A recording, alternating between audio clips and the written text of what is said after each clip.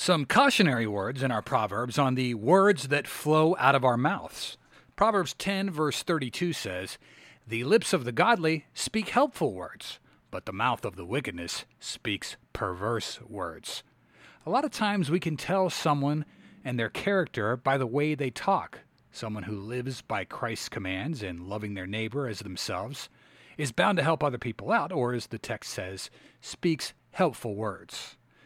On the other hand, someone who speaks badly, be it cursing, slandering, or gossiping, that's a wicked person. It brings to mind the reality that if someone says something bad to you about someone else, what else does that someone say about you to others? Negative talk and wickedness go hand in hand. Something we got to be careful about so we don't get sucked down the black hole of slandering others on social media. Social media and the safety of typing behind a computer screen thousands of miles away has made it very easy to say bad things about someone else.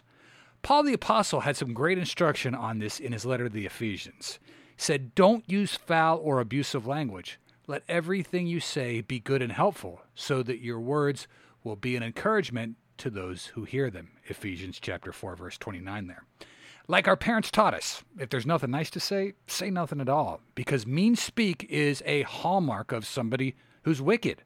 Conversely, encouraging and honest talk that's befitting to God, that's the mark of a Christian. Thanks for listening. Have a great day. Take care and God bless.